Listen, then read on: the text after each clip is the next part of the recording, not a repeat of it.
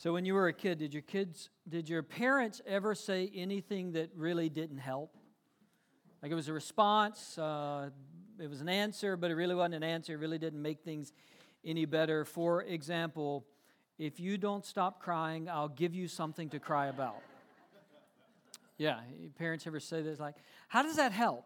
You know, I have something to cry about, or I wouldn't be crying. Right, and now I'm going to cry because you're going to give me something else to cry about in addition to what I'm already crying about. Just doesn't have. Sometimes parents give us advice or make statements that they don't really help, or maybe they're not even really true. It's just in the moment it was the right thing to say for the parent, like, of course you'll use calculus after you get out of school. Like,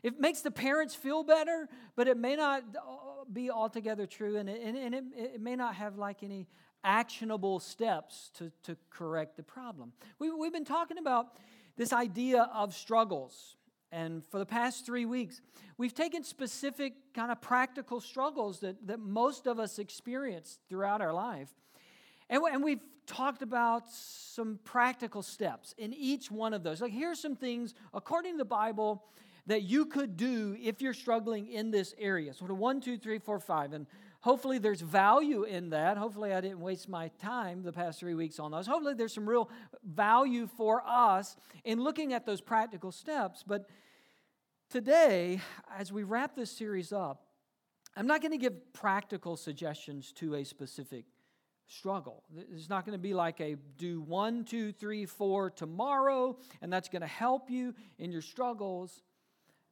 As helpful as that is, maybe, I think it's equally helpful, maybe more helpful, to ask ourselves, what's the purpose of struggles? What's being accomplished in struggles? Why are there struggles in our life? Because let's be honest, if it were left up to me in my life, I would clear all the struggles out of the way. I would remove all of the obstacles for me and my family, and everything would be easy, and all the prayers would get answered the way we prayed them and wanted them, and there would just be kind of this smooth path throughout our life. And yet we experience struggles, we experience problems, weaknesses. Why? What's happening in the middle of our struggle? So you may not walk away today with like 3 things to do tomorrow. And you may walk away thinking, well, thanks for telling me you'd give me something to cry about. Like that's as much as that kind of solved anything for me. But perhaps more than just practical tips today, maybe we'll walk away with a new way of looking at our struggles, a renewed vision for what's actually happening in our struggles. And to do that, we're going to look at 2 Corinthians chapters 11 and 12. It's toward the end of the Bible, almost at the very end, about halfway through the New Testament, the second part of the Bible. 2 Corinthians chapters 11 and 12. Some of you know 2 Corinthians is written by a guy named Paul. It was a letter that he sent to a particular group of people in the city called Corinth.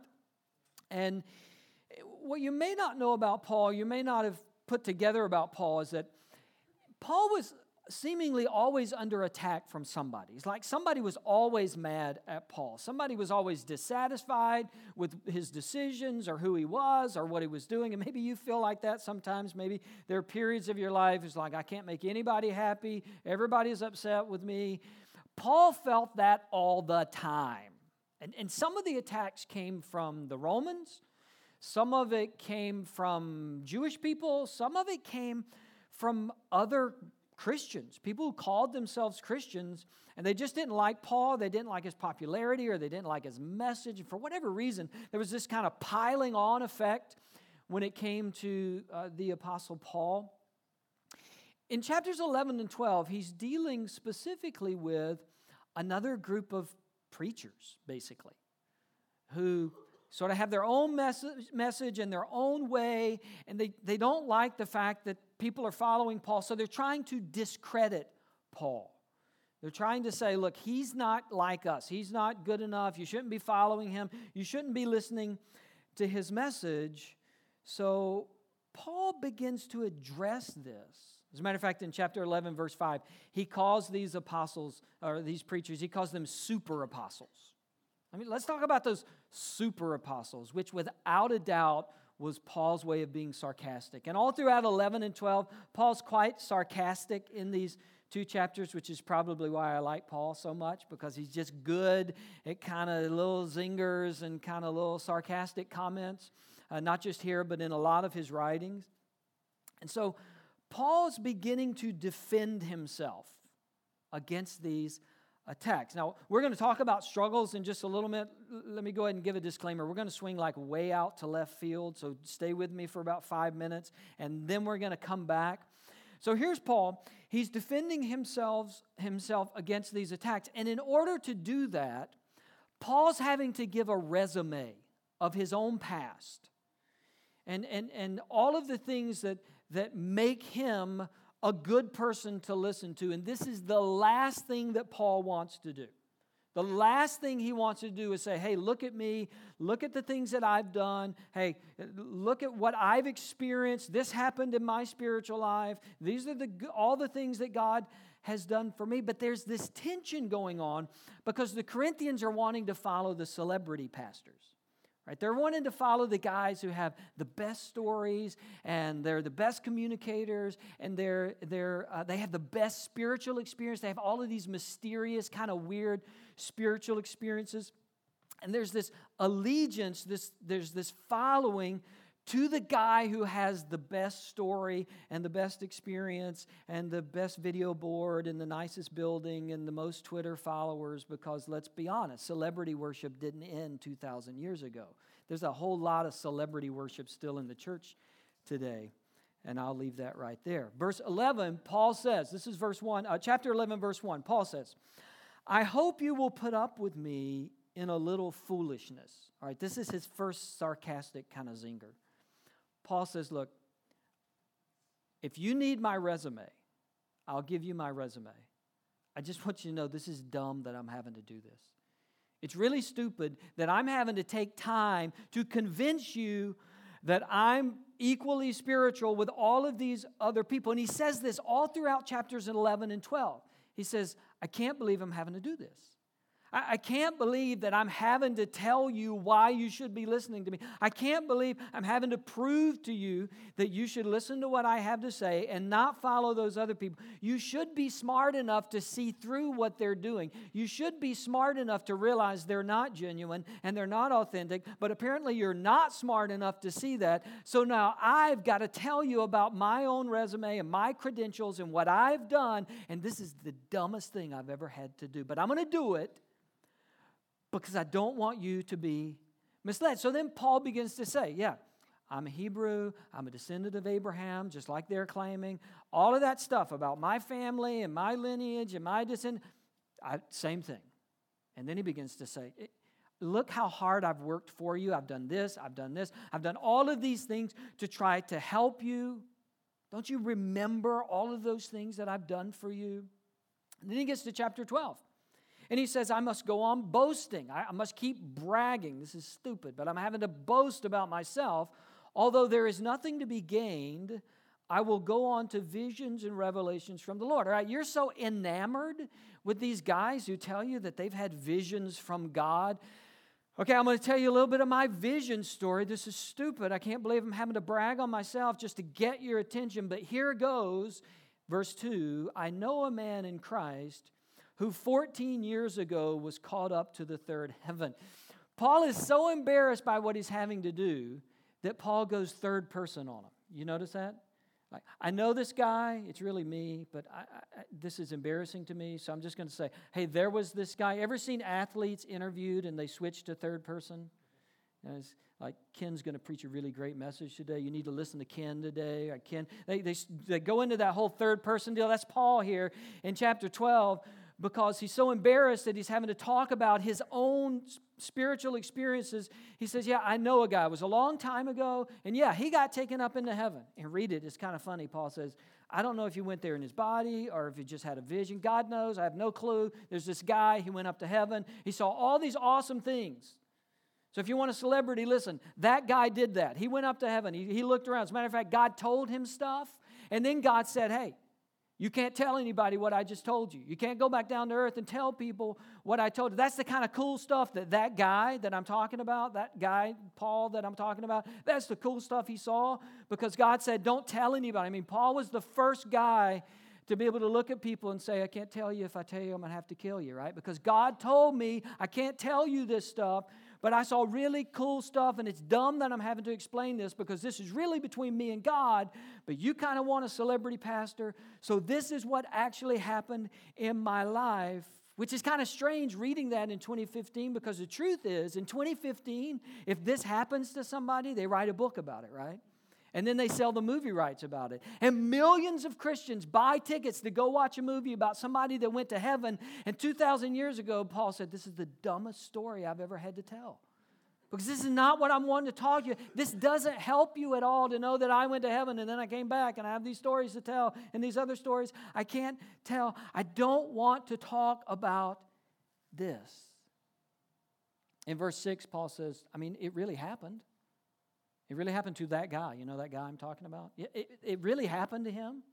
So yeah, I could brag about it if I wanted to. That's not what I want to brag about. That's not what I want you to know about me. So what does Paul want them and us to know about Paul? Well, he gets to that in the middle of verse 7, chapter 12.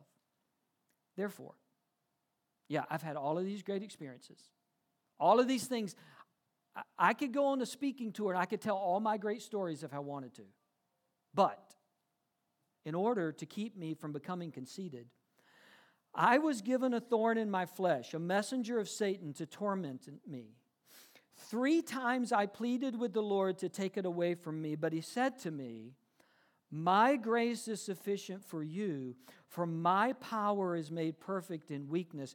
Therefore, I will boast all the more. In other words, this is what I want to tell you about. This is what I want you to know about me. Therefore, I will boast all the more gladly about my weaknesses, so that Christ's power may rest on me. Chapter 11 and 12. Look, this is so dumb that I'm having to puff myself up in front of you and like tell you all my stories. Here's what I want you to know. I want you to know that I struggle just like you do. And that's what I want us to talk about. I want to come clean. I don't want to be up on a pedestal. I don't want to be some celebrity guy that you look at and say, oh, wow, he did all these great things. What I want is for us to be able to have a conversation and me look you in the eye and say, you know what, I got weaknesses too. I got struggles too. That's what I want to talk about. Now, why does Paul want that to be his message and not this superstar Paul, this celebrity Paul? A couple of reasons. Paul has realized that our struggles are what strengthen us, not our celebrity status. What strengthens us on the inside, in our spirit, what strengthens us emotionally, what strengthens us are when we have to struggle. Now, we know this to be true physically, right? We know that the way to make a muscle of our body stronger is to put it under stress, to make it struggle. And as the muscle struggles, it gets stronger and stronger and stronger. Our cardiovascular system, in order to make it stronger, our heart and our lungs, we have to put pressure on it. We have to put stress on it. We have to cause it to struggle. And when it struggles for a little while, our muscles, our cardiovascular system, heart and lungs, they all get stronger. Now, we wish this weren't true, don't we? We wish that we could sit on the couch and watch Redbox and get washboard abs, don't we? Like, that's what we want. It's like just a big bowl of ice cream, some popcorn, and a Netflix marathon, and like, I got these great biceps. And we know that doesn't happen. If we're going to have biceps or triceps, we're going to have to put our muscles under pressure to get that. You can't skip leg day and have nice calves or quads, right? I mean, you actually have to do the exercise. You actually have to stress your muscles in order for them to get stronger. And Paul says, what I found in my life, I get stronger when I'm weak, when there's struggle in my life, when there's pressure in my life, that's when I get stronger. And he's not just talking about emotionally stronger. It's not just I gain some perseverance, even though that's true. It's not just relational strength. Paul is very specific that he gets spiritual strength when he's under pressure. This is verse 9 of chapter 12, second part. Therefore, I will boast all the more gladly about my weaknesses so that Christ's power may rest on me. Notice he didn't say, when I went to heaven and like I strolled around, like I got a little tour of heaven, I didn't come back to earth and just have this great power from Jesus because I saw into heaven and I had all these cool things happen to me. Paul says, when I struggle, I sense a power from Jesus that I don't experience any other time. I can't explain it. I don't know what caused it. I just know that in those moments of weakness and struggle, I feel Christ getting stronger in me. I feel Jesus empowering me. Now, that's not to say we should all go look for a struggle this afternoon, right? Like probably most of us know where we could get one or two. You don't need to go find one. Paul even prayed, God, if you could take this away from me. He says, I prayed 3 times, like just over and over. I'm asking God, could you take this away? Could you take this away? And God didn't take it away. So I'm coming clean with you that God's giving me power to live in this struggle, not to get out of this struggle. I'm not suggesting we go try to find struggles. All I'm saying is when they find us, and they always find us, don't they? Like weaknesses and struggle and pressure, they find us. Paul is saying that is the moment that you will discover the power of Jesus in a way that you can't discover any other way. It's kind of like when you have a sick kid as a parent. I'm always the dad of my 3 girls, right? I try to be attentive. I try to be present for them. But there's something about a hurt child or a sick child that as a parent, you just kind of rush to them, right? And you hold them and you wrap them in blankets and put them on the couch and you bring them stuff and you wait with them and you sit with them. God obviously is always with us. He's always God. He's always our Father. But there's something about the struggles in our life that we sense this nearness of God in a new way. We sense this power of God. It's why Paul writes in verse 10, that is why, for Christ's sake, I delight in my weaknesses. Like this is what I want us to talk about, is that we're really the same. I'm not some on a pedestal preacher guy. We really struggle together. I'm like you. I delight in my weaknesses and insults and hardships and persecutions and difficulties. For when I am weak, that's when I get strong. When I'm weak, that is when I sense a strength from God that I don't experience any other time in my life. That doesn't mean that my struggles are fun and like they're easy and it's just one big party. No, my struggles are struggles. And yet in my struggles, my heart gets strengthened. Another reason I think Paul wants to talk about this and not all of those experiences. In our struggles, God's glory takes center stage. Like when I'm promoting me, when I'm talking about what I've accomplished and my resume and my credentials and even my spiritual experiences, even if I kind of wrap those in spiritual language, still it's shining a light on me. And that's why Paul struggled so much in chapters 11 and 12 to say, look, this is so foolish. This is dumb to talk about this because this is making you think things about me. This is causing you to look at me. As a matter of fact, in verse 6 of chapter 12, Paul says, look, I don't want you to get the wrong idea. You're going to think I'm better than I am. I'm not. I'm just like you. I struggle. I have weaknesses. And when I bring those out, they don't make me look better. They make the power of God at work in me look better. Paul wants to talk about his weaknesses because in his weaknesses, God gets glory, not Paul. Paul just says, look, I'm nothing. I got nothing. I got nothing to add here. I'm weak. I'm stumbling. I'm struggling. And yet in my nothingness, in my weakness, Jesus has become everything. He's become all that I needed. He's become the strength that I needed in my life. Something else happens in our struggles. Our struggles give us clarity. When we're walking through those times of pressure and struggle and weakness, it's amazing how clear things start to get. We begin to realize priorities and what's really important and what I really want to build my life around. This past week, I was out walking the man dogs, and we have 2 killer Yorkies, if you don't follow me on social media. So I'm out walking the man dogs around the neighborhood. And I call them man dogs. It just kind of helps their self-esteem. So I'm out walking the man dogs around the neighborhood, and fall has come, and we've had some pretty cold temperatures at night. And so leaves are falling everywhere. And our subdivision, it kind of got started right as the real estate market crashed, so there's still a lot of empty lots, and we've got woods around us on our cul-de-sac. So it's just a lot of woods. And as I'm walking the dogs this past week, I'm remembering what all's back in the woods. Like I can see back in them now. Now that the leaves have fallen, oh yeah, that's right. I forgot that was over there. All right, you forgot it looked like. It's really clear. It's really a lot of space in there. We can see behind our house now and across the little ditch creek thing that's in the backyard and where the tree house was that our kids never play on anymore. It's like this open space suddenly because all the leaves have fallen, and pressure and stress in our life tend to do that. Struggles in our life are kind of like winter.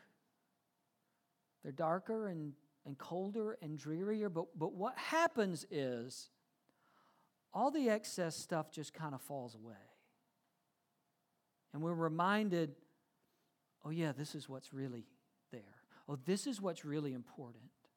This is what I really need to prioritize in my life. And every year it's the same thing. Like at the end of winter, I cannot imagine all the leaves back, even though we've been there, 7 or 8 years. I can't imagine like it's just going to get covered up again in leaves, but sure enough, summer comes and like it's all covered again. And then winter comes and it's clear again. Our struggles give us that sort of clarity. And if we're so angry at our struggle or at God or at someone else, if we're in such a hurry to I got to get out of this, I want to fix this, I want this to be done, we may miss the view that we only get when we're struggling. The view that we only get in winter, the view, the clarity, the value and priority of life that we only get when life is not going exactly the way we want it to.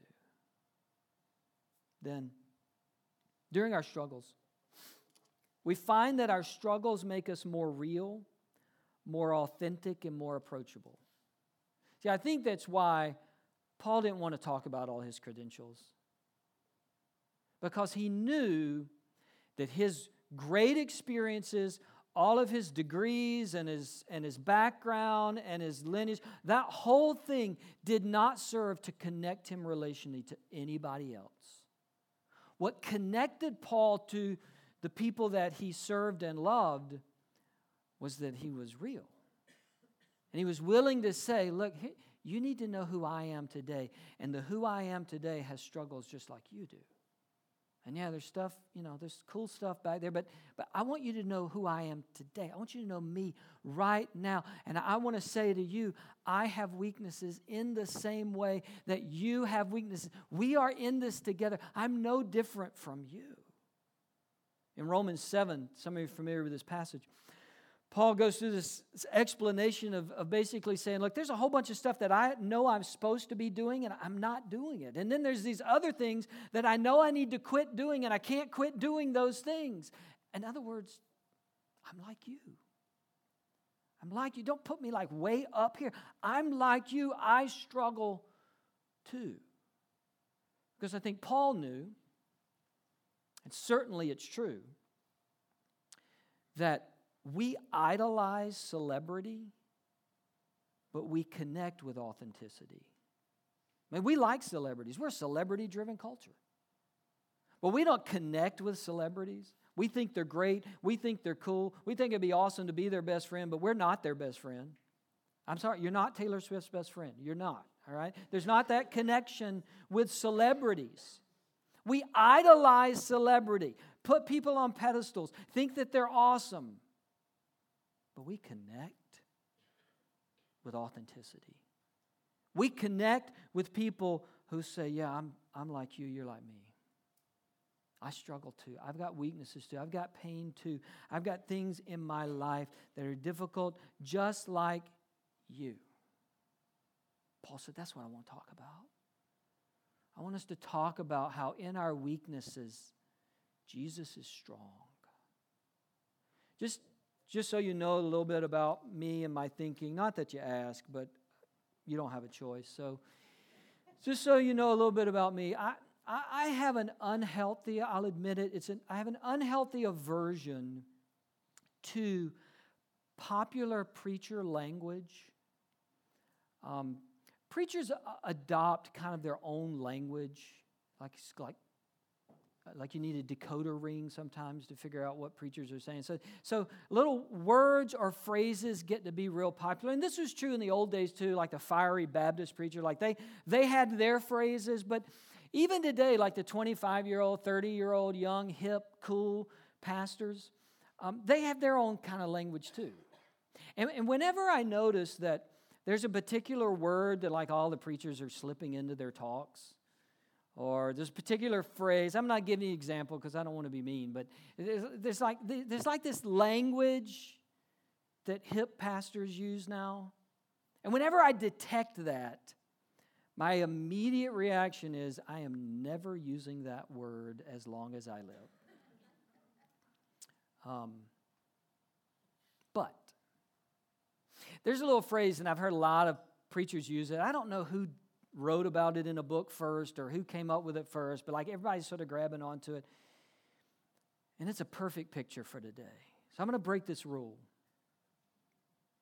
It's the simple phrase, me too. One of the most powerful things that you and I can ever say to another person is, me too. In chapters 11 and 12, Paul's saying, look, I don't want to talk about the stuff that's going to make you think I'm some superstar. I want to look you in the eye when it comes to your struggle and when it comes to my struggle, and I want to say, me too. Because that's what will connect us. Think about it. When you're in a conversation with somebody and they say, me too, you immediately have a connection. When you're talking to somebody and say, oh yeah, I grew up in, and they go, me too. There's like a connection. And then you begin to say, well, I'm related to this person. When did you graduate? When did you live there? Who do you know? Do we know some of the same people? Me too has like this powerful connecting force behind it. When you say to somebody, like, I love Mexican, and they go, me too. Let's go to lunch, right? Like this immediate connection with just two words. Me too. When somebody says, hey, my favorite television show is The Walking Dead, and they reply, you're a freak. No, they say me too. That was the point. The point was to say me too. They say me too, and then there's two freaks, but you're connected, right? You have a connection. When somebody just says, yeah, me too. And you share with somebody, I'm struggling this week. Here's what I'm dealing with. This is the pressure that's on me. And they look at it, and they're not faking it. And they're not trying to be something they're not. They just say, me too. I know what that's like. I've been there too. I am there too. Me too. I understand. Boy, there's something powerful about me too. And you know, instinctively, when you're talking to a Me Too person. With whatever you're going through, you know when somebody knows. A lot of you know that in 1997, my dad died of cancer. After about a year and a half of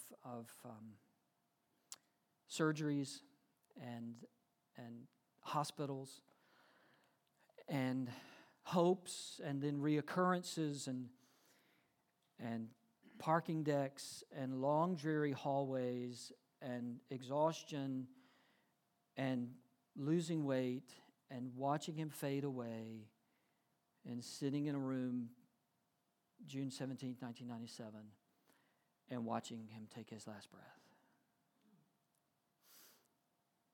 And I know instinctively,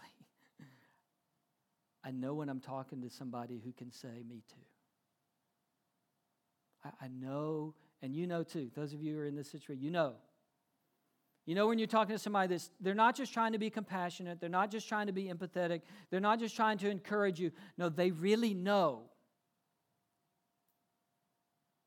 Me too. Powerful to sit down with somebody who's a Me Too person.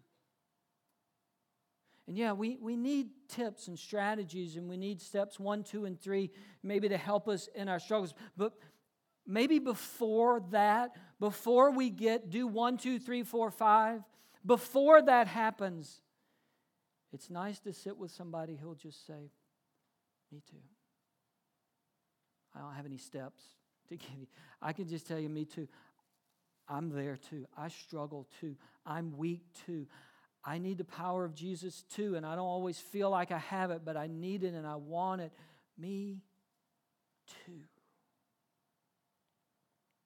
As I was studying this week, I came across a sermon that Charles Spurgeon had preached on this passage in 2 Corinthians. Spurgeon's one of the most famous preachers ever, who himself, the last probably 30 years of his life, dealt with physical and emotional struggles. A lot of depression, a lot of physical problems that he dealt with. And here's just one line from that message. It's easy to believe in grace for the past and the future, but to rest in it for the immediate necessity is true faith. I read that and I thought, yes. It's easy for me to tell you about all the things in my past that God has helped me with and strengthened me with and brought me through. I can tell those stories. And it's easy to think, well, one day God's got a plan. It's going to work out. I know God's going to do something down the road. The hard part of faith is trusting God with the struggle today. Spurgeon goes on to say, at this moment, and at all moments which shall ever occur between now and glory, the grace of God will be sufficient for you. Not just back there. Not just He's going to work it out someday. For what I'm struggling with today, it's enough. And maybe like Paul, I just need to get comfortable saying me too. And stop putting on airs of spirituality. I just need to be okay with saying, yeah, me too. So why don't we practice saying me too? All right, I'll make a statement, and then all you have to do is say, me too. We'll do a couple to get warmed up, all right? Like this one. I believe there will be Krispy Kreme in heaven. Absolutely. See? Me too. We connected. Right? I believe cats are from the devil. That's right. See? I knew it. I knew we connected. I hope the Falcons can beat a backup quarterback today.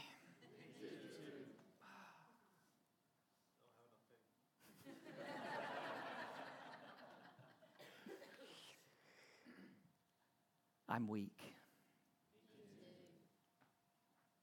I struggle.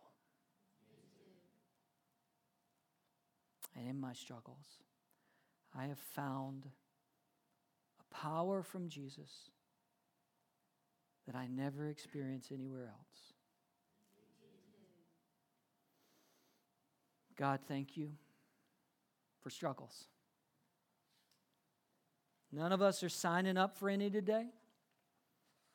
None of us want to be on the list to get one. But like Paul, we're not going to pretend that we don't have them either. We're going to say, me too. I struggle too. I'm weak too. I need Jesus more and more too. I need His power.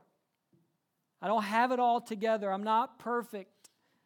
Don't think more of me than you should, because it's not true. What's true is I'm struggling.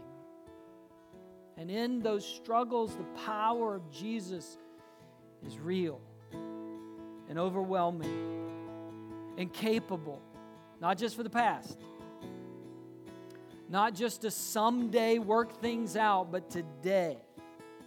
His grace is sufficient. Me too.